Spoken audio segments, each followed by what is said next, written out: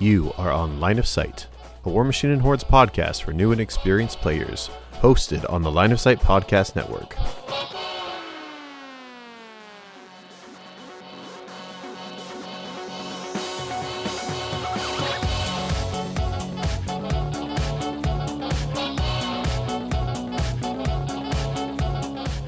Line of Sight is proud to host War Machine University, Brawl Machine, and Fallen Corvus, as well as numerous content creators like Field of Fire, Blightbringers, Brawler Bios, Vicarious Competition, Midnight Monpod, and Charge and Spike.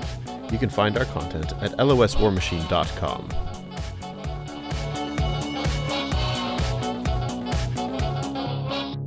Hello everybody, and welcome to episode 220 of Line of Sight. My name is Jaden, and I'm here with Brett. I'm here. Yeah, and we're not here with Chandler, which is sad.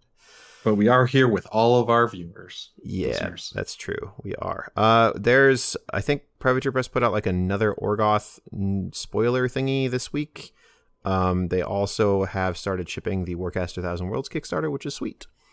And I think on the most recent Primecast, which is also out, they talked about the fact that there's another Requiem Kickstarter coming in a month or two, I think. I haven't listened to it yet, so maybe my dates are slightly off. But that's it as far as news goes. Today, we're going to be doing listener questions, which is always an interesting experience. And so we're going to start right off with our first one.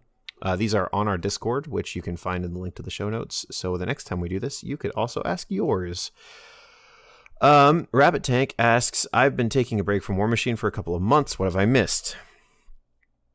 Well, not a lot, actually.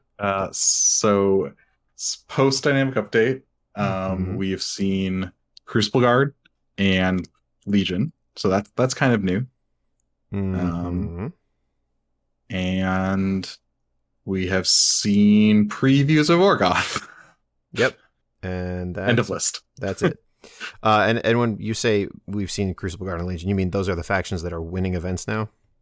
Yes. Sorry. Okay. When I say we've seen, they're a lot more common. They're a lot more prominent. Yep. Absolutely. Which has been interesting. Yeah. Lilith 4 turns out real good. Mm-hmm. Yeah. Those are the things that have been discovered. Yep. I would say. Yeah. So that's what's been going on since like November of last fall. And that's about it. So Avorial asks, what do you hope the Orgoth bring to the meta to shake things up versus the current archetypes? I hope they have some way to make sprays real bad. I hope they have a unique mechanic. I'm hoping a way to do like corpses and souls that doesn't rely on living or construct or whatever. Like a Norse Raider thing. Like they're collecting loot by killing things. They don't care what they kill. Okay, actually, you know what? As far as unique mechanics go, I would like their Warcasters to be able to do the Bethane Belphegor thing on every Warjack in their list. I think that would be sick. Like they hop. Yeah, because like the lore is that they're sort of on the boats controlling everything, right? So like it would be sick if they just spent like if their defensive stats were Garbo, and their ability to survive was like, I'm gonna hop in this Warjack, and oh, that Warjack's really broke. I'm gonna hop in this other Warjack. And there's like a short range that they can hop between them. Yeah, like 5-6 inches or something like that. Maybe even that'd be really cool. Yeah. So yeah, you're like trying to kidnap this Warjack and keep it away from everyone else. Yeah, you'd have to put in a rule like while they're in the Warjack, this Warjack can't be taken control of, like it gains immutable or something like that. But I think that'd be fun. But I'm talking about like TK and Gallows and stuff. Oh yeah, absolutely. But I mean, what else is new? Keep your Warjack caster safe from TK and Gallows. Yeah, and like Bethane Belphegor, it's really expensive. Yeah, unless you're Brett, in which case just bait out 97% assassination runs and woo. Yep. Anyway, for MCP Homebrew, Fantastic Four, including stats, tactics cards, and if it's truly going off the deep end, include Dr. Doom. I don't know if we have time for this, but I can't imagine they will be. So like quick things here. Torch will be a lot like Crystal, but he'll have a lot more incinerate stuff, right? That would be really good. Yep. Yeah, he'd be really good. Invisible Woman probably has she's got stealth almost certainly, and she probably has a superpower that costs a lot of energy that says you can't target me with attacks for like the next activation or two or something like that. She protects other people too, right? Oh, Maybe yeah, she just has Maybe she just has Doctor Strange's superpower. Yeah, she could have the Strange superpower and the Cable. Man, you could have Strange, Cable, and Invisible Woman in a list. Here, have 6 defensive dice. Booyah. Yeah. I think her and Strange are both. Well, okay, so that's the thing I want. I want the crap. What's the group called where it's Mr. Fantastic? The people who sent Hulk to Planet Hulk. Oh, the Illuminati? I think you're right. Yeah. Yeah, I want that group too. Yeah. Mostly because we get a new Tony Stark out of it. Yeah. Sorry. What's the Fantastic Four leadership? Oh, the Fantastic Four for leadership is. It's gotta be like. It's gotta be something about like when they get hurt, or like when something happens to one of the other ones, everybody else gets powered up because they all try to help them or something. Yeah, I think it's got to be about family dynamics. Like, yep. If there's another Fantastic Four within a certain range, you get this bonus. If they're too far away, you get this bonus. Okay, but like it would be cool if each one of them had a different thing, right? Like if Johnny had like insane. Kid Brother and Mr. Fantastic had like analysis and gave everybody extra dice on attack or defense or something, and the thing was like it's clobbering time and gave everybody like a throw or something. Like we are now like they all teach them each other's rules. Yeah, like you get sort of powered up by the people that are around you or defended by the people that are around you. That would be awesome. I'm aware that this is insane, but you know. So Doom would have grunts, right? They would be the Doom bots. Yeah, he'd have Doom bots, 100%. Yep. He's not really in combat though, so he would have a lot of like lasers. Moving. Yeah, he would have a laser attack, and then he'd have like a superpower to move opponents and a superpower to move friends. So he'd be Thanos. Yeah, but we're gonna put once per turn on those. Fair enough. Yeah, I bet he also has damage reduction of some sort because his armor is like magical, and I bet he's got ridiculously high magic and energy defense. And actually, I bet he's just a tank. Like I bet he's an absolute unit. And he's got to have the what's Green Goblin? No, what's Carnage's rule where he has to like. No, it is Green Goblin. Yeah, where he has to go after Peter Parker. He has to have that for Reed Richards. Obviously. Oh yeah, arch nemesis or arch rival or something like that. Something like that. Yeah, that'd be dope. Okay. That was JP, aka Dr. Doom. So there you go. Archimedes asks, what do you think the best way for Privateer to push and build popularity for their other IPs, especially Warcaster?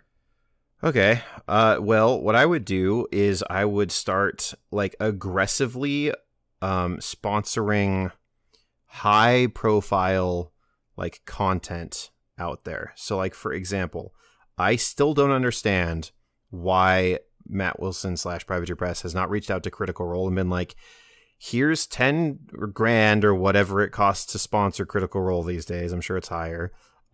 Please do a one shot of Requiem, because I just cannot help but feel like that would instantly like quintuple, like multiply their Kickstarter intake by some ridiculous amount of money. Mm-hmm.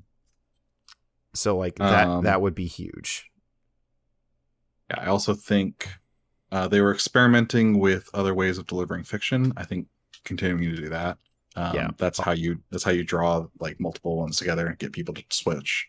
Yeah, like hire a voice actor and then have them like read the Henchhold Scrolls type things, but like maybe longer form, and then put some fancy artwork behind it and stick it on YouTube. Like just do that yourself, right? And I think that's the best way to get people to connect to Warcaster from War Machine, right? Because there's a fluff connection, but it's hard to find. Yeah, absolutely. The other thing I think would be really important to do is to like sponsor like Guerrilla Miniatures Gaming, send souls out to him and have him play a couple of games of Warcaster with him, supply all the models, supply everything that you need. And, you know, these people literally have many times more influence and reach than Privateer Press does at this point. So I would be looking real hard at doing that. Yep. Tenzilla. Okay, we're not actually answering this question probably, but we'll try it. Was the last large update good for the overall health of the game? Why or why not? Brett? Yes, it was good for the health of the game. I mean, that's pretty clear, right? It drastically shook things up in a way that they like that would usually require a huge amount of releases, and since we're not getting that, this is the best way to do it. Okay, I'm going to play devil's advocate. I don't think it was. Okay. I think it has actually. We're going to get to a point very quickly where we have solved things, and they're going to be even more stagnant than they were before. Because power level in general went up. Because power level in general went up, and model point costs in general went down. So spamming things got easier and better, and bringing every single tool you need got easier and better. And there's some factions that just got way, way, way better as a result. Okay, that's fair. So we might talk about this at length in a longer podcast at some point here, but that's our opposing viewpoints. Yeah. All right. Bringleby asks, what do you think Privateer Press should do to make Tristan 2 more viable caster? Did we skip Lothcarman on purpose? Oh, sorry. I just read the Porcanolo dose. We'll go back to that. Okay, sure. I'll do that one next. Geez, I don't know. He needs a complete rework. Yeah, well, I don't think he needs a complete rework. He just needs a complete spell rework. Sure. I mean, Manifest Destiny's good. He's got that, right? I'm not crazy. Okay. I think so. He needs to pick a direction, and that's really his problem. Yeah, he's really trying hard to be like Master of None. Also, I'm not going to step on Dursts or Ammons or Krios or like any of these other casters' toes very much. I'm going to his feed is also actually awful. Yes, he's very bad. In our episode last week, he was my other choice for like worst caster in the game that I thought about bringing on. And yeah, I think he's legitimately there. Let's bring up his actual card, shall we? I need to do that. Yeah. Manifest Destiny, Inviolable Resolve, Hand of the Creator, his healing thing, which fucking D3s. Yeah, that's Cleansing bad. Fire, which might as well not exist. Chasten, which is fine. So it's like... So, we've got... the weird thing is, this is not a terrible spell list. Like, Inviolable Resolve is really good. Manifest Destiny is really good. Hand of the Creator's whatever. So what if Hand of the Creator was, instead of control range, it was, target a unit in 10, heal each of them for 3. Okay, I'll raise you one better. What if Hand of the Creator stayed exactly the way it is, but it triggered off every time a Warjack in this Warcaster's battle group destroys an enemy model? This model casts Hand of the Creator for free. Free time. How about once per model? There you go. So, you get to have a bunch of little... so he's encouraging Warjack spam, which is what he wants to do anyway, because he's got Manifest Destiny. Manifest Destiny and True Sight, so it's like he wants both ranged and melee. Yeah, so your gun jacks could kill things at range to keep your Warjacks healthy on the approach, and then Menoth Warjacks kill stuff real good in melee. And so, you could do these really cute things where, I send in this dervish, it kills this troop, that heals this Warjack's arm, that Warjack kills this other thing, that heals this other guy's, movement, and now I can charge you. Yep. Yeah, that would be a lot of fun. Does he actually need anything else other than a new feat after that? Actually, No, does he even need a new feat? That could actually be a really good feat with that.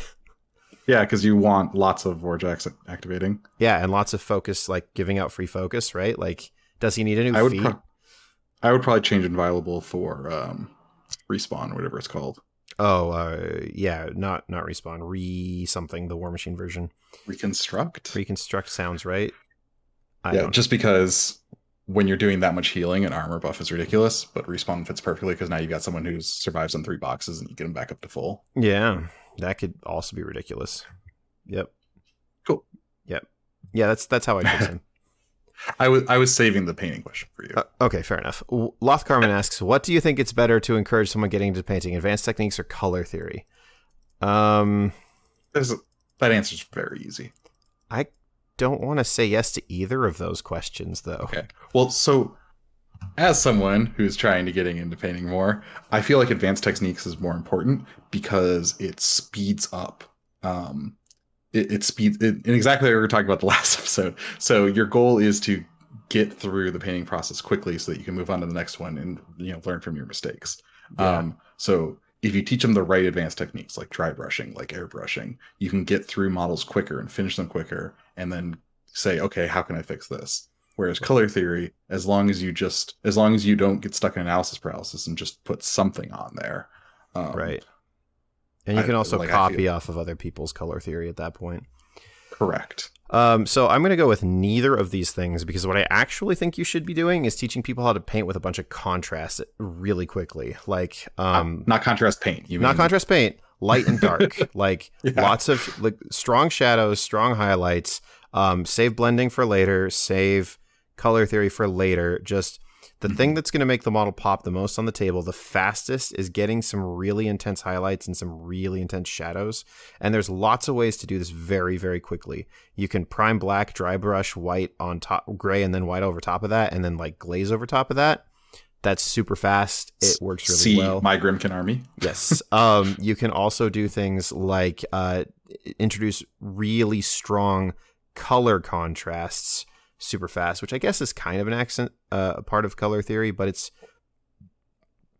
not so much like we're worrying about do these things complement each other very much, and I want this to be as different from that thing as physically possible. The other thing that I would probably have a person that's getting into painting do is spend a lot of time with a paintbrush and some like water, basically, and just have them like draw shapes and letters on a piece of paper in water with the paintbrush for brush control. Like print a piece of paper with a ton of different like triangles, circles, diamonds, letters, weird looking things that have no clear beginning or ending, and then trace them with your paintbrush and try to make your lines very fine. Because one of the things that brand new painters really struggle with, and I remember this very vividly from when I started, is how the crap am I supposed to do anything with this paintbrush? I can't even keep the paint inside the lines. Mm-hmm.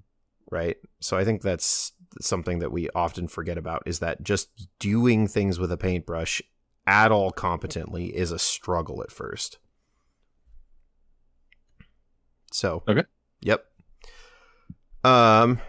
Hey, it's another Lothcarman question for you. So sad that Chandler's not here. I know, right? Do you think a rule set simplified to play 200 plus point battles in a reasonable amount of time would be a good thing in the game, whether official from PP or fan made?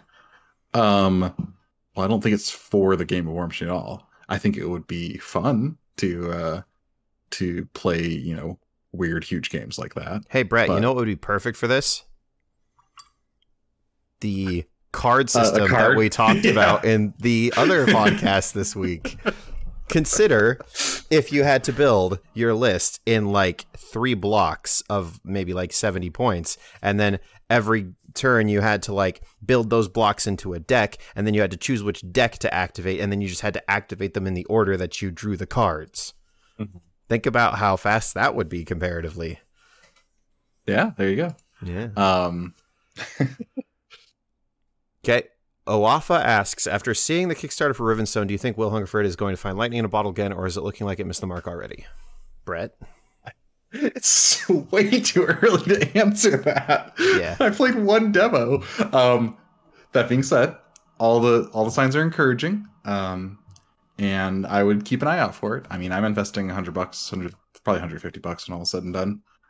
So that's how excited I am for it. So yeah. I think it's probably like, okay, so here's the thing. They funded a Kickstarter. That's a big deal. They've got, what is it, 2,000 backers at this point? I'm going to look at the total. I'm going to double check. Well, I care a lot more about the number of players, actually. That makes sense, but hold on. So I do want to point out that core game design, I think was it Oz? Shit, I don't remember who it was. It was Oz. It was Odd, yes. It was Oz, okay.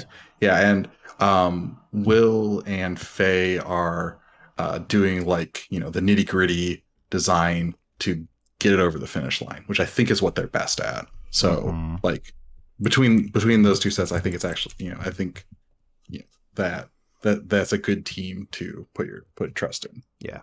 So they've got 1,300 backers. They funded very quickly, like within 4 hours. They're at like almost 250 grand as of this podcast, and they've got 20 days to go. And that means that they're probably going to get another 70 to 80 grand on top of that. Mm-hmm. So what I think it is fair to say is the Broken Anvil team is doing pretty much everything right. They're putting models in content creators' hands. They're doing something innovative and new with their materials. They're advertising really, really well. Like they're putting the game's going to Penny Arcade. The game's going to huge content creators on YouTube like Goobertown Minis, or Goobertown Hobbies, sorry. And also the gameplay's fun, interesting, unique, and it's got a couple of fantastic twists that I think will keep it really engaging. And so they're doing all the right things. I think that it has a very high % chance compared to other games to come out and start being a very healthy, established sort of game system that will endure, really.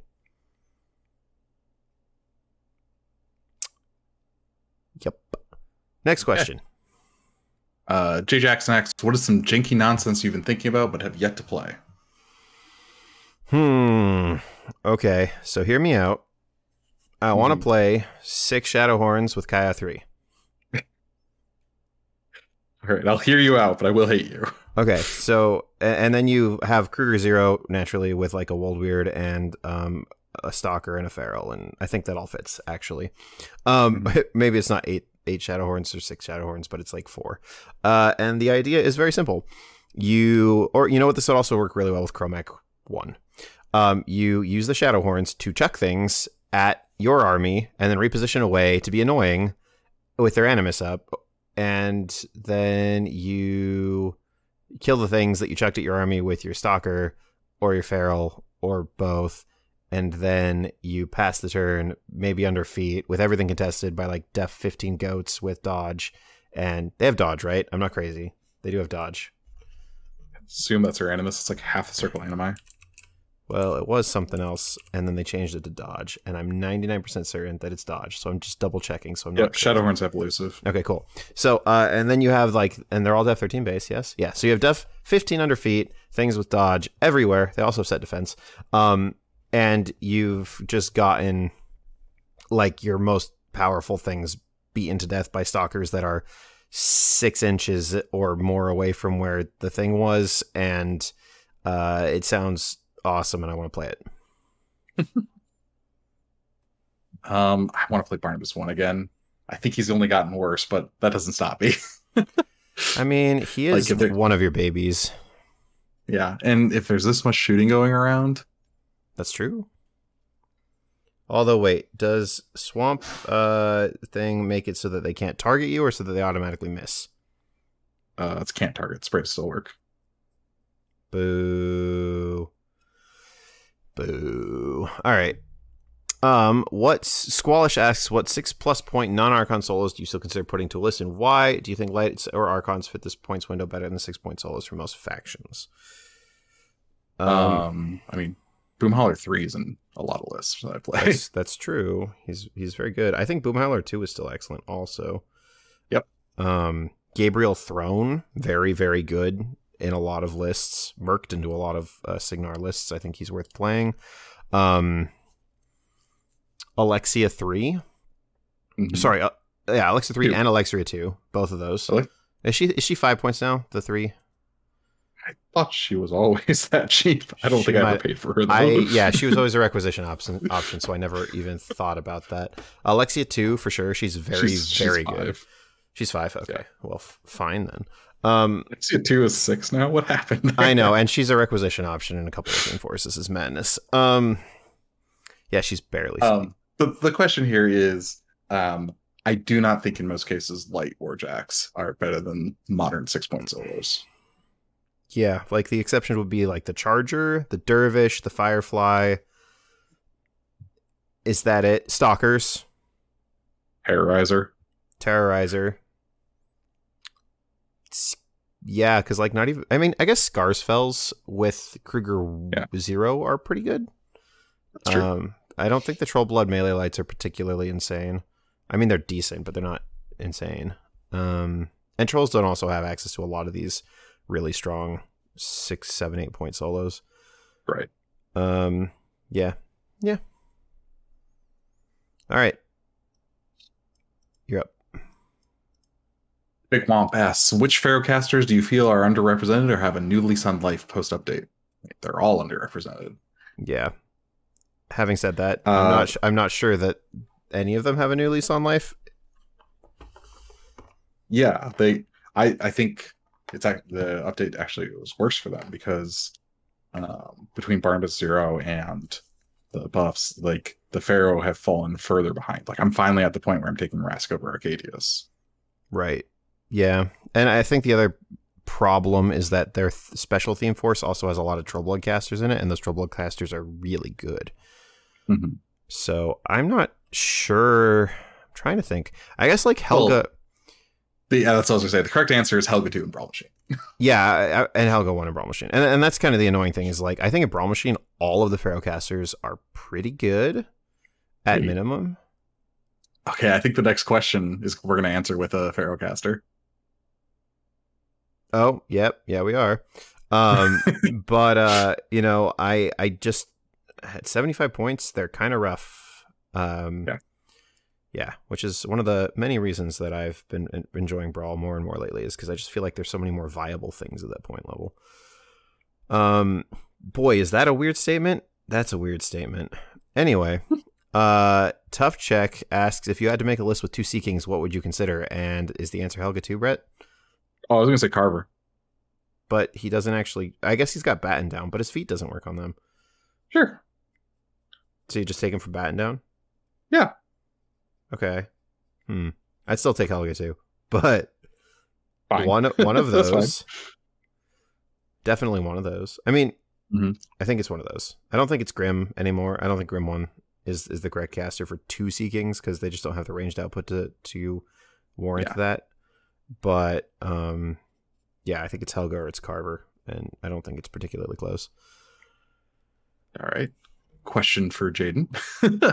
Atlas Rain asks, have you tried painting with oils? If so, what do you like and what don't you like? So I've painted some canvas paintings with oils, and that's it. So I can't comment. But that being said, some painters that I think are excellent rave about them, and I want to try them really badly. The problem is you need completely separate brushes and completely separate setups for that. And I just don't really have the space right now. So maybe over the summer, I'll like throw all my acrylics in the garage for a week and be like, okay, you're not coming out. And then I'll just paint with oils and see what works. But for the moment, I haven't tried them on minis at all. Yep. Panda555 asks, what do you feel is lacking within each faction? If nothing is lacking, what do you feel that faction could use to make it more viable?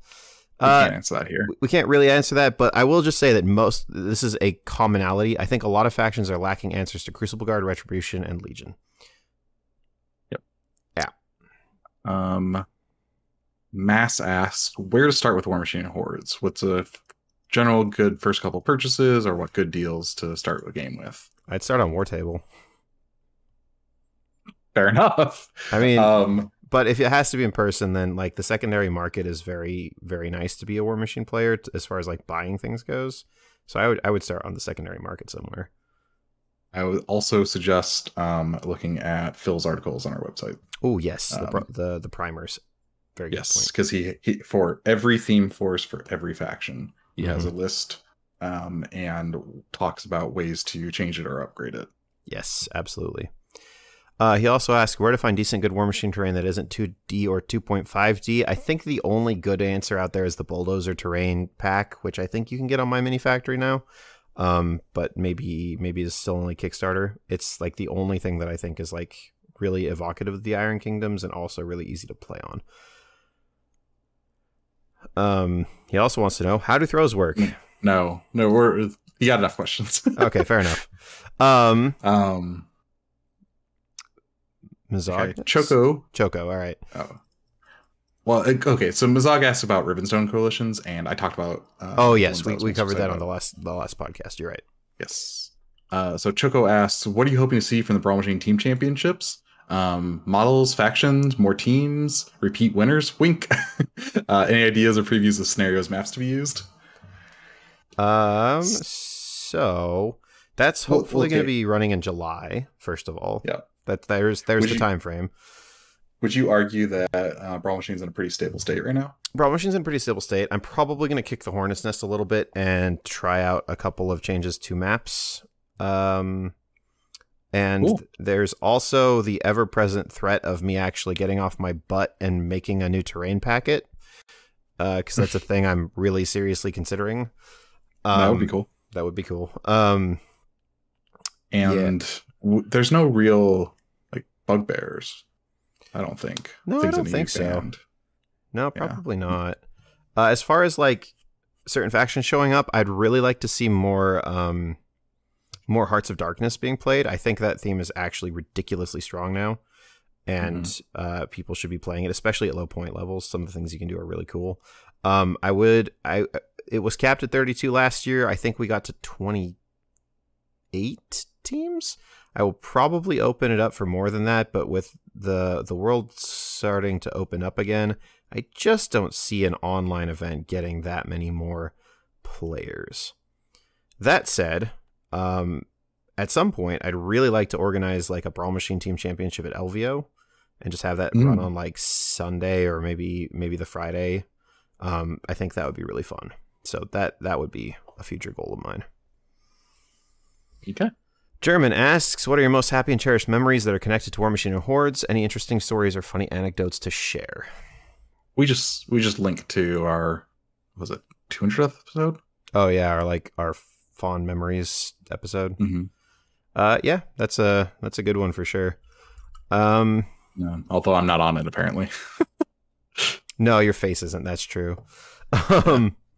I will say, okay, I will throw a thing in there that I didn't actually talk about on there because it wasn't relevant to the three of us. So my brother lives down near Chandler, and when he moved down there, I connected the two of them, and they played in the same D&D group for a while. And so one day, Chandler goes to pick up my brother for D&D, and he gets in the car. And after a few minutes of silence, he looks over at Chandler and he goes, "So, is Jaden actually good at War Machine?" And, you know, I've always just been like, aw. Because, yeah, like, how would he know? Like, his context is just what he sees. And, you know. What you say. Yep. Yeah. So that's always been my, like, one of my favorite, like, funny anecdotes about War Machine. Is it's like, my siblings know that I like this game a lot. They're also dubious that I'm anywhere near as good as I think I am. Anyway, okay. So, Gentleman Wizard asks about 75 points being an appropriate point scale. I think we're going to cover that soon. Yeah, so spoilers, this is probably next week's podcast topic. And we've got didn't opinions. Want to do it tonight, but didn't want to do it tonight, but I'm like, no, we need to make a full episode about that. Yeah, I really want to talk about this. I think it's really, really important, and I also think that it needs to be talked about. We're not probably going to get to his question about fixing Legion of Steel because that's an entire episode on its own. Oh yeah, we have discussed doing that for each faction. Yeah, it's something our patrons really want us to do, and we will maybe throw in like one or two a month. That we will do. So, Night Flyer says, my wife and I recently bought a house. Congrats, guys. And now that I have space, I'm getting into woodworking again, and I'm looking for ideas for gaming accessories I could build and or potentially sell. What are some accessories you guys would potentially be interested in? So that depends a little bit on what you have. If you have a laser cutter, that's very different than, you know, bandsaw, lathe, traditional woodworking tools like a table saw and skill saw and all that stuff. If you have a laser cutter, you can make custom branded widgets, which I think everybody likes. Flags with like game club names on them.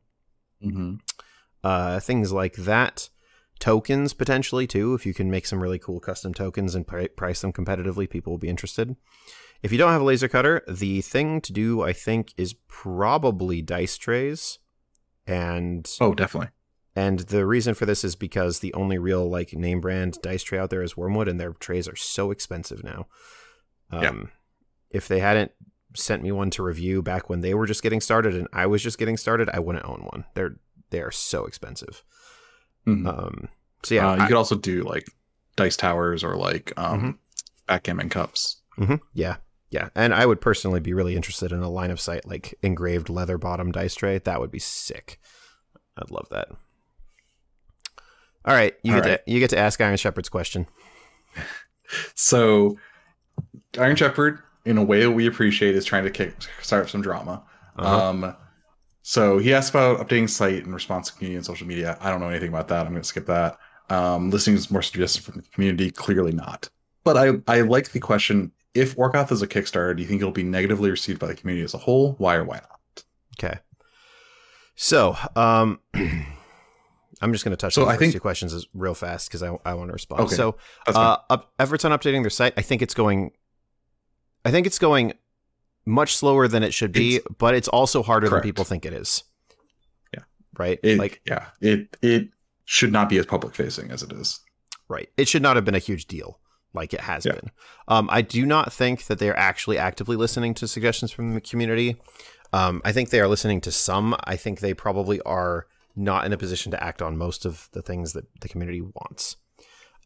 Let's talk about the Kickstarter thing. Speaking of which, it's going to be a Kickstarter. They've basically confirmed that. Yeah. Well, even if they hadn't confirmed it, it's the only way to compete with Alliance. Yes. Yeah. So it is going to be a distributor. Yeah, Alliance is the distributor.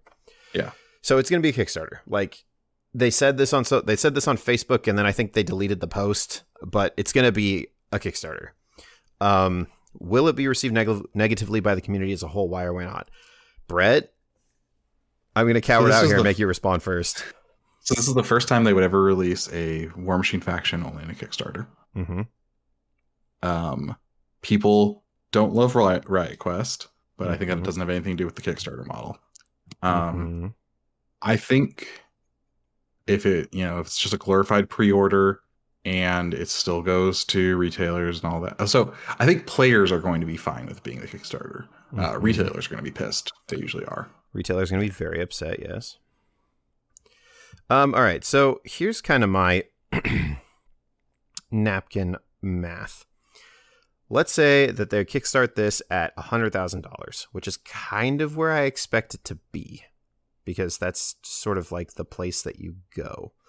And let's say that they do a starter box at $200, which is what the Legion or the Infernals box was at, and probably a little bit more than that because inflation and blah blah blah blah blah. So the quick napkin math on that says that they need, 500 people, right? Just to clear that goal at that price point. And it's probably less people than that because they actually are going to be people who like buy the whole faction, right? There's some people that buy the whole faction that's available, and if the whole faction that's available is everything we've seen, which is like 2 or 3 units that are small based, a couple that are medium. Well, no, they're all medium based, but like 2 or 3 smaller units, 2 or 3 bigger units, a couple casters, like 4-ish warjacks, and a big solo and a couple small solos. I bet all in on that is like $800-900.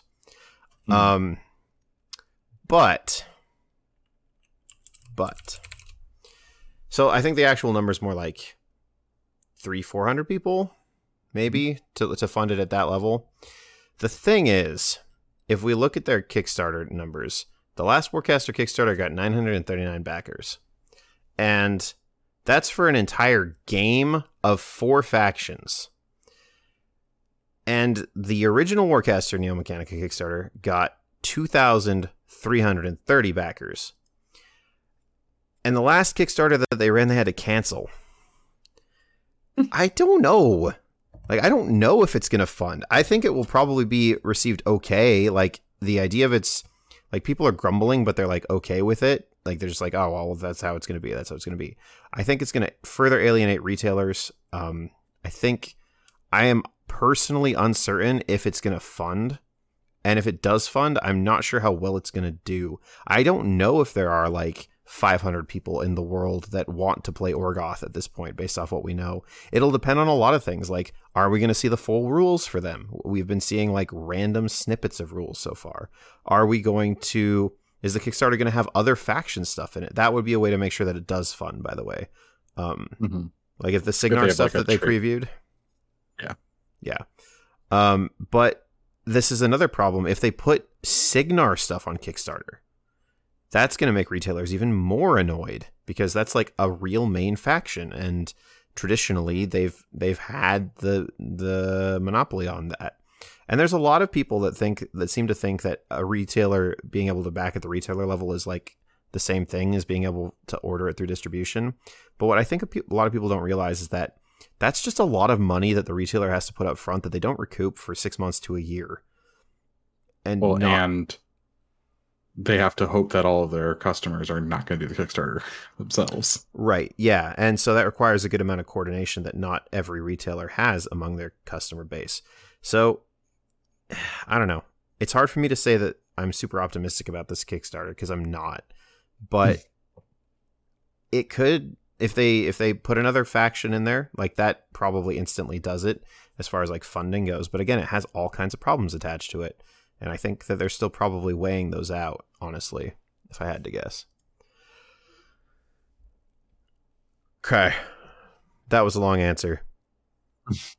Moving down. Poltergeist, you're asking about standard game being 50 points. We'll talk about that next week. Mapadabe, I'm assuming that's how that's pronounced. No idea. With the current incarnation of Steamroller being 4 years old, 5 points up, zones being for types of models, what kind of innovations do you think that could be done within Steamroller?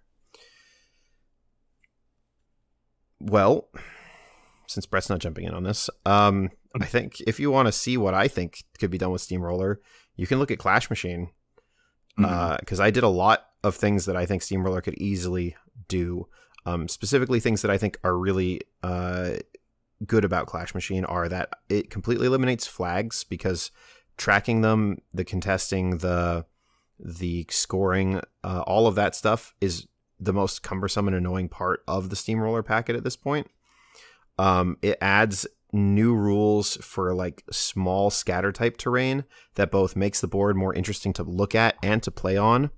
I also added a ton of scenario elements, because frankly, I think Steamroller is quite boring at this point. There's not a lot to say about it. It's a very clinical, sort of static system of things. And I think that there needs to be a pretty huge evolution of that game system pretty soon. Yeah. A lot of things I want to do to Steamroller require changes to the core mechanics, which... Yeah. No. Like what? Hit me. Well, like having things that you can take and move around. Like zones you can move around? Or like things you're trying to pick up and that like having extracts. Okay. Yeah. Not that Marvel Christopher is doing a great job with designing extracts, but that's fine. Yeah. No, that would be really cool. Or like even simpler than that, if the areas you held did something cool for you. Yeah. Right. Like they've kind of got this with objectives, but objectives are so static and they've been so very careful with them lately. You know? I hate objective. I think that rule is terrible. Yeah, I think objectives are not a great scenario element, but like what if you control the zone and pick a model in it and it gets some benefit, right? Like that'd be cool. What if you control a zone and everyone in the zone gets cover? Sure. Yeah, like maybe there's multiple types of zones and you get to pick which one you're going to be having on your friendly side at the beginning of the game, right? Like I want the cover zone, or I want the free charges zone, or I want the these are just examples, but or the I heal for 1 point at the beginning of my activation zone. Stuff like that could be really cool. So yeah, I think there's a lot to do within Steamroller that, could be done. Richie asks, what song evokes the most nostalgia for you? I answered this in the chat, but it's Take Me Home Country Roads by John Denver. Brett? So I'm living this. So I just broke down and I got iTunes or whatever it's called now, and just loaded up with all the music from high school. So that's what I've been listening to. So was it Nightwish, Delane, Dragon Force. Nice. Okay. Wolf asks, what is the biggest or best advice you can give to a mid-level painter trying to improve? Contrast. Like, not contrast paints. Oh yeah, we talked about that. I'm sorry. Not contrast paints. Yeah, we talked about this, but it's also worth mentioning. When I was the first time I went and took an actual painting lesson with Matt DiPietro, and I was probably what would be considered a mid-level painter at that point. His like instant critique was for me was like, you're pretty good at colors, you're pretty good at blending. You need to look at your models with an eye to contrast. And I was like, oh. And I've been pushing ever since then, and it's really made a difference. So, he's also got the same question, but for player. I go ahead. Memorize, right? So you can play faster. So the more mental load you can take off your turn, by just having numbers memorized, the easier it is to play. Yeah, and also have like routines built into your turn, like this deploying within range of this, and know those routines so that you also like basically if you can do your first turn in like 2 minutes, you're probably in a good spot for that. That's the kind of like knowing your list that you need to have. Also be really, really cognizant. I was going to say, a good way to do that is to practice by yourself. I think that's something mid-level players should be doing constantly. Just play your first 2 turns. And we have some really, really sweet data-ish, driven-ish, sort of, kind of proven things on our website from when I did that coming into Crucible Guard earlier this year. So if you go look at those, I think they're called like tournament prep tips or something like that. You can search for them on our website.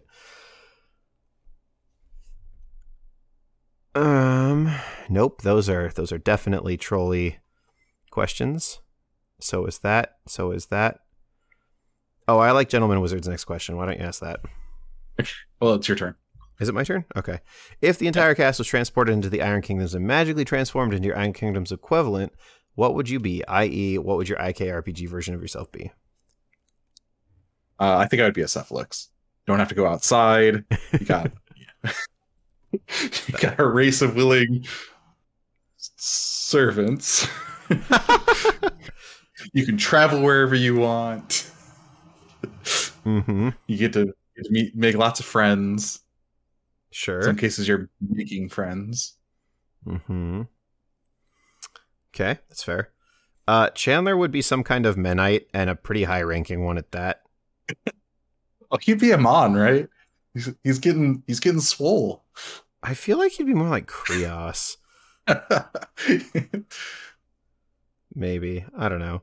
I would probably be in the Order of Illumination if I had to guess. But I mean, realistically, I'd just be some dude. So there's also that. I don't know. I don't have high aspirations of myself in a D&D like setting. I think my stats are like very, very average with like a 14 intelligence.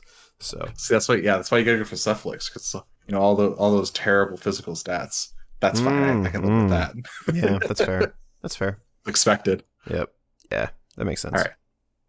God, can I ask the trolley question? The flogger one? Yeah. Yeah, go for it. Do you think making tier lists for factions actually hurts more than it helps? Yeah. It's a great making people angry, negative attention draws a lot of clicks and views, and if that's what you want, then that's a good way to do it. It doesn't provide a ton of useful information, but it is very fun to do, so I don't blame them for doing it. Yeah, I don't know. I don't think that they are ever presented in a way that would actually be helpful. Like, for example, there's a big difference between I claim this is like the way it is. Oh, sorry, go ahead. I like to point out that we've done this, so we're guilty of it too. Yeah, absolutely. But I think there's a big difference between like presenting it as this is like the definitive, this is how this is kind of thing, and there's then presenting it as like, this is what I think based off of my perspective as this kind of player. Right. Mm-hmm. Contextualizing it is really important, and so is not over hyperbolizing it. Because and just saying, like, based on my experience, I have, if your meta is different, if you have a really good X player and I've never played into it, maybe I'm wrong about that. Yeah, absolutely. Okay, these are some really good questions that we should probably take some time to talk about. Benep has a bunch of questions. We're going to tackle them in a little bit of we'll probably tackle them in order. Where specifically do you feel like the complexity of War Machine comes from? For me, I would say it's because of overlapping synergies and because model placement is so demandingly precise. I think those are the two most, like, this is why this is harder than other games. And it's the two things I like the best. Yes, and I think they're wonderful, but I also think there may be, like, slightly too much of them. Well, and remember the rule of thumb when designing a game. If I like a mechanic, it needs to go. That's fair. Another thing that I also think that adds to the complexity of War Machine quite a bit is the attack sequence is excellent, but it's also really punishing because you have to make all the right target priority choices or else you just don't have a chance. Other games kind of force you to make those choices based off of like either the weapons or your opponents get to like make those choices for themselves, and so the games are balanced around that. Next question is, are the rules themselves a bit outdated specifically in the way they are written, or does the complexity come from the fact that Privateer Press tried to make them as clearly / unambiguously written as possible regardless of their success in this objective? Oh, I think the way the rules are written is perfectly fine. However, I would make this counter like inside of that. I think that they are organized in the rulebook really badly. That's true. Like, you have to go to 4 different places to know how a throw works. Yes, right? And the jump to rule section of Wargrim doesn't work. Mine does. It just jumps you 1 page too far, so you have to scroll back 1. Okay, that's better than mine. So I think the core concept of how they write the rules in like, you know, words have meaning and they have a consistent use. Mm-hmm. I think that's good. Mm-hmm. There can they be improved? For sure. Yeah. Next question. Extension, does the complexity come from the amount of choice possible consequences that can arise during the game itself? There is a lot of that. Definitely, for sure. Like, overlapping synergies, as we mentioned, are a big deal. So it's interesting to compare it to alternating activation games in that the complexity is less, you know, deciding order and making the right decisions that way, and more planning 3 moves ahead. Also, War Machine allows you to change both your models and your opponent's model stats in wild ways that no other game at its scale does. If you compare that to like Warhammer, the most that you can do is like make your opponent's models slower or less accurate or less likely to hurt you. In War Machine, you can literally make them unable to do their core functions by like turning them around or knocking them down or making them stationary or there's a lot of those kinds of things, which are really cool, but add to that complexity. Okay. I'm going to rephrase his next question. Sure.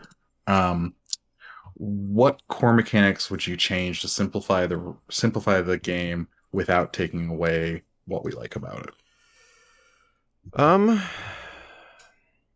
So some of the things we did in Brawl Machine, like some of the ancillary scenario stuff, like objectives, are a great example of what I would get rid of. Mm-hmm.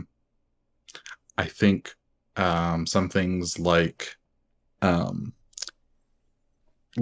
about living are undead, or like elemental types, are some things that I would put on the chopping block. I would I have actually a thing that I want to try at some point. I would remove some of the facing penalties. For example, I think you should be able to attack whatever the heck you want. Like you can attack things in all parts of your base, but I think that if you had it such that you could only charge things in your front arc, or like maybe you always like you get the backstrike bonus if you're in the back arc still, I think that would be an interesting way to make those still relevant rules, but not overwhelmingly like, you're like 1/10 of a degree off of your rotation there, so you can't see my model to attack him, right? Mm-hmm. Like, I think I would also. Sorry, I thought you were done. No, I thought you were done. I'm pretty much done. Like that was just, okay. I was going to reemphasize. I would overhaul the terrain rules. Oh yes, 100%. Absolutely. I agree. Just ground up, redo. Yeah. There's no reason that you should ever have to measure and calculate half distances for any reason at all. Yeah, and the height thing. Absolutely. Volumetric measuring is wonderful. Absolutely wonderful. It's really hard to abstract into terrain. adding ways to make verticality. Finding heights, like like just having small bases are this tall, so terrain is either small base height or medium base height or whatever. Mm-hmm. Yeah, something like that. And then also, I think that there's probably a lot of very finicky things that happen at the beginning of the turn that don't need to be there. Like, Vengeance. No, Vengeance isn't even that egregious. Like the timing of continuous effects, and then focus and fury replenishment, frenzy checks, when you allocate, how, like things like that, when shaking happens, those are really precisely timed for reasons that I don't actually think are any good. Like, for example, I think the Warcaster... No, I don't even like the way Warcaster does it. Here's what I would do for continuous effects. They have baked onto the card of the thing that does the continuous effect how long that effect lasts, and then it's done. So, like, maybe a Midnight Warjack has, like, Fire 2 on its ranged weapon, so the thing is on fire for 2 turns. Like, until your 2 turns from... Like, your next 2 turns. Like, until your second turn from now. Like, it gets 2 fire tokens and loses 1 each turn. Yeah, 2 fire tokens, loses 1 at the beginning of each turn, and takes a POW 12. Same thing for Corrosion. Like, that to me would be a way easier way to do that. You don't have to worry about, like, the timing of this. Like, and you can just say, like, this happens when it... choose when it happens, right? But it's so much better than... Does this go out? I don't know. That is true. That kind of thing. Yeah. Oh, we're also getting rid of D3s, right? Yeah, just scrap D3s. Randomness is fun, but not there. Okay, and then he asks about. He says that he asks if Warcaster Neo Mechanica succeeded in simplifying War Machine. No, I don't know that I agree with the premise of that question. They're different games completely. Yeah, I feel like they weren't based on each other. Yeah, but I will say that I think Warcaster Neo Mechanica is actually more complicated than War Machine. Yes, there are longer. Thousands more decisions points than War Machine. Yeah. I think so. Next question is, which rule sets are well balanced and written to lessen ambiguity? They're all really well balanced and written to lessen ambiguity. Maybe Warcaster outside of PP? No. Oh, outside of PEP. All right, sorry. I was looking at inside of PEP. I thought that said inside of Predator Press. Yeah. Well written as far as balance goes. I think Marvel Crisis Protocol is pretty good at both of these. Yeah, they just don't care about balance. Yeah, that's true. But they're really it's not that they don't care about balance. They don't care about competitive players. Right. But the rules are still pretty well balanced. Yeah. And they're really well written. Yep. I think we don't have Rivenstone's rulebook, so we can't comment on that. Yeah. I think Games Workshop's game is getting better balanced every year, but I don't think it's written in a particularly unambiguous way. So there's that. All right. And then could Warm Hordes benefit from less abstract scenarios? So someone was talking about Scenic Stream Ruler, where you replace zones with terrain. Mm-hmm. I thought that was a really cute idea because it's really easy to do a 1-for-1 swap there. Yeah. I think they absolutely need more interesting scenarios. There's lots of ways to do that. We've talked about a few already, and we've talked about a few on other podcasts. So yes, they need to diversify what scenario looks like. Magic the Guzzler and Color Code each War Machine Horse faction. That's too long. Most of them are... I'd just like to point out that I came to the conclusion that this morning that Circle Orboros is mechanically like how they play on the table, blue-red. They're very control, strike out and get something, and keep controlling. But their fluff is very green-black, right? Yes. Where it's plagues, rebirth, nature. Yeah. So I think that's the difficulty, is that unlike in Magic where the emotions and the mechanics are linked together, that just doesn't have the same ratio. Yeah, absolutely. And I think the other thing is most of the factions have some amount of red in them in the way that they play on the tabletop, which is hard. Sure. Just because the game's so alpha strikey. Yeah, there's a lot of that. scenarios be modernized? We've talked about this a little bit. We'll probably talk about it in the future. Oh, this is a good question. A part of that. What are a few ideas you might steal from other games to make scenarios more interesting while still rewarding skill? So this would be really hard, but I think secondary objectives would make War Machine a lot more interesting. And because War Machine is so clean, they could absolutely be written to be really unambiguous. Well, I like our idea of just adding a rule to every scenario, to every zone. Yeah, that would be a huge deal. Also, get rid of flags because they suck. And I will die on this elevated piece of terrain that does not provide any defensive bonuses whatsoever. I also think that I think like as nice as it is to just be able to say like win by 5, I think some differentiation in points, like granularity in points, would be more interesting. Because the thing is, I would like to design a lot of things that give you like half a point, right?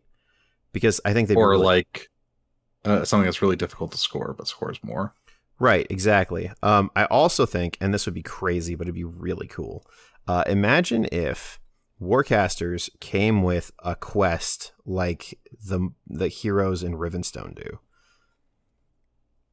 Something they're trying to do. It'd be cool if Character Warjacks did the same. Sure, yeah, like you actually no. Here's like, how you could like Ruin wants to eat a spell. Yep. Yeah. But like, okay, so hold on. I just had a brilliant thought. What if this was the secondaries? All your characters have a quest. At the beginning of the game, you get to pick like 2 of them. Oh, okay. And if you only have 2 characters, you have to do those 2. Yeah, and that's your secondary right there, and it accomplishes the same thing. But you can build it into your army. Yep. Yeah, I like when you get to choose it ahead of time. Yeah, that'd be cool. Secondaries are so hard to balance. Yeah, they are, but it'd be cool. Right. Or Relic Knight's screwed up so bad. That game has traumatized you in so many ways, Brett. Oh, it set me on the path of wanting to design games because it fell so flat on its face. That's fair. Thanks, Relic Knight. I'm reaping the benefits of your bad decisions. All right. Moops is pulling a Hungerford on us. Yeah. He says, "What is the question that you guys would like to be asked to discuss?" So, I want to talk about the process of, picking a game to enjoy, picking a game to commit to, like all the costs and benefits of it. It's just like that's what I'm trying to figure out right now, and it's just I have no idea how to go forward with it. Yeah, that's fair. What would I love to be asked about? Oh, okay. This is going to be really maybe dumb, and it would be hard to talk about. But I would love to be asked about and get to like spend some serious time looking into the benefits of wargaming as far as like developmental, cognitive growth and things that and like benefits that they provide, not just outside of like mental acuity, but also social performance and growth and developmental markers and cues that are really important that adolescents right now aren't getting very much of. I think that would be fascinating. I think that's a thing. Like, honestly, things like this, like War Machine, have such absurd application to the development of children, and none of them are tapping into that. Like, the second a game company makes a game that fulfills like the Common Core reading and mathematics standards for grades like 1 through 5, and markets that to some state government and gets them to adopt it as curriculum, they've just made it for the rest of time. It doesn't matter if they drop the contract in 10 years. They will have made so much money off of this that they can do whatever they want. And done something really excellent. Like, consider the skills. Rather than filling my table with models. I mean, it could do that too. But, like, consider the sheer amount of words that you need to understand in order to play these games. You have to understand how timing works. You have to understand the concept of three-dimensional space really well. You have to understand how probability works in order to be good at them.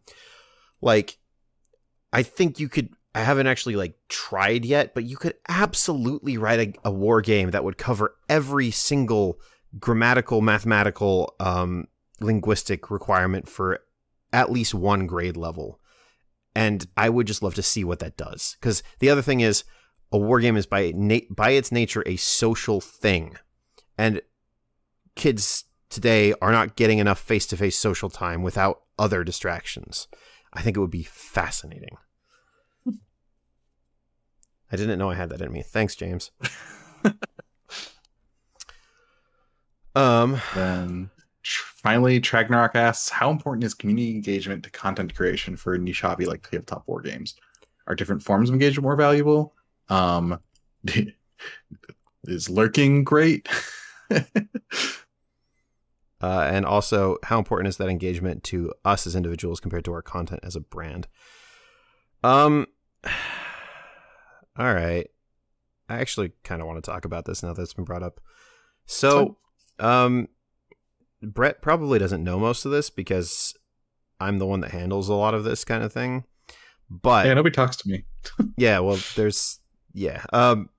so out of every 100 people that listen to the podcast, so out of every 100 listens an episode gets, we might get one comment. And that's if we're lucky. I think on average, we're sitting at about 1,000 listens, like 1,000 episodes of listening before somebody makes a comment on that episode to us. Now, they might be talked about in other places, but that's the level of engagement we see. And I'm specifically talking about War Machine here. And it's really interesting how much that has made making content for other games very quickly skyrocket to the top of mine and Chandler's list of things we want to do, as we've made content for these other games and got an instant engagement from other people. So this is like the personally, how does it affect us kind of thing. It is energizing beyond words to have somebody want to talk to you about something that you said on the podcast and like why they thought it was cool or why they thought it was wrong. Like those are fascinating conversations too, as long as they're not like flaming rude, right? But radio silence is so absolutely discouraging. And it is standard though. It is standard. Well, I don't know if that's true, honestly. Really? Yeah. So like looking at other game systems, their podcasts get quite a bit of engagement. Mm-hmm. Like if you look at Marvel Crisis Protocol podcasts, get posted in Facebook groups, there's always several comments on those. If you look at Warhammer videos and things, like the ratio is much better than 1 to 1,000. It's like 1 to 50 or 1 to 70 or 1 to 100, somewhere in there. It's just really interesting to see how that has happened. Now, as far as like engagement as importance to the brand, well, I mean, that's just kind of how everything works now. Like the more engagement we get, the more likely Facebook is to recommend our page to other people to look at. The more engagement that our podcasts get, the more likely Apple is to recommend it to people who like wargaming stuff. The more engagement the podcasts get, the more likely Spotify is to do that thing, right? Like that's how it works. And so commenting on things, liking things is how that happens. Like we can only shout as loud as we can shout before we either run out of energy or people tell us that we're annoying and we should stop. But the signal amplify by other people engaging with the stuff is really what drives it out there and gets it to other people. So, and that's one of the things that, I don't know, maybe we've done a bad job of this, honestly. Like maybe we have. We rarely talk about like, make sure you like and subscribe, or make sure that you like share this with your friends, or like we don't do a whole lot of like, we're great, please talk about us to your people. And maybe we should have been, I don't know. But I also kind of think that that's not why we started this. Like mostly we started it so that we could talk to each other about things that we thought were important. And that's kind of always been what we are.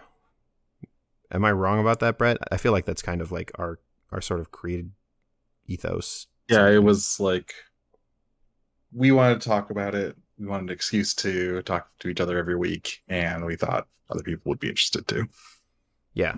So, I mean, and spoilers, we are going to be making a pretty big push in the second half of this year to like expand the brand, and maybe that will require some things to change about that, because we're going to have to care suddenly about like who's looking at our stuff, when are they looking at it, where are they looking at it on, how did they get there. And I don't know, that's going to be an interesting journey all on its own, but you know, we haven't really tried that very hard, and maybe that's why there's such a dearth of reactions. I'm very much spitballing here, so that's fine. Yeah, it's kind of where I'm at. Cool. Yeah. All right, let's do it. Yeah, I mean, we're gonna do that. It's gonna be interesting. So that's pretty much all the questions. There's a few that we skipped because we didn't have time. There's a few that we skipped because we didn't feel like that they quite fit into this particular podcast. There are a couple we skipped because the trolling level is just too high. Just slightly too high. And there's a few that we're going to talk about in full-length podcasts very soon, because they are topics that we think are important.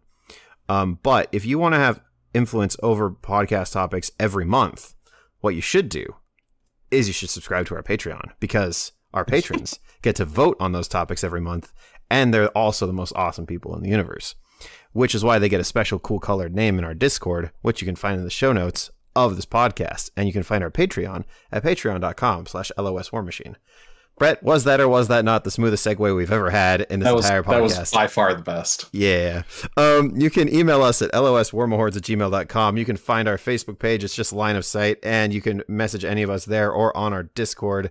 We're all pretty chatty and we love talking about stuff. And until next week. See our previous answer. See our previous answer. And until next week, we'll see you later, everybody. Bye.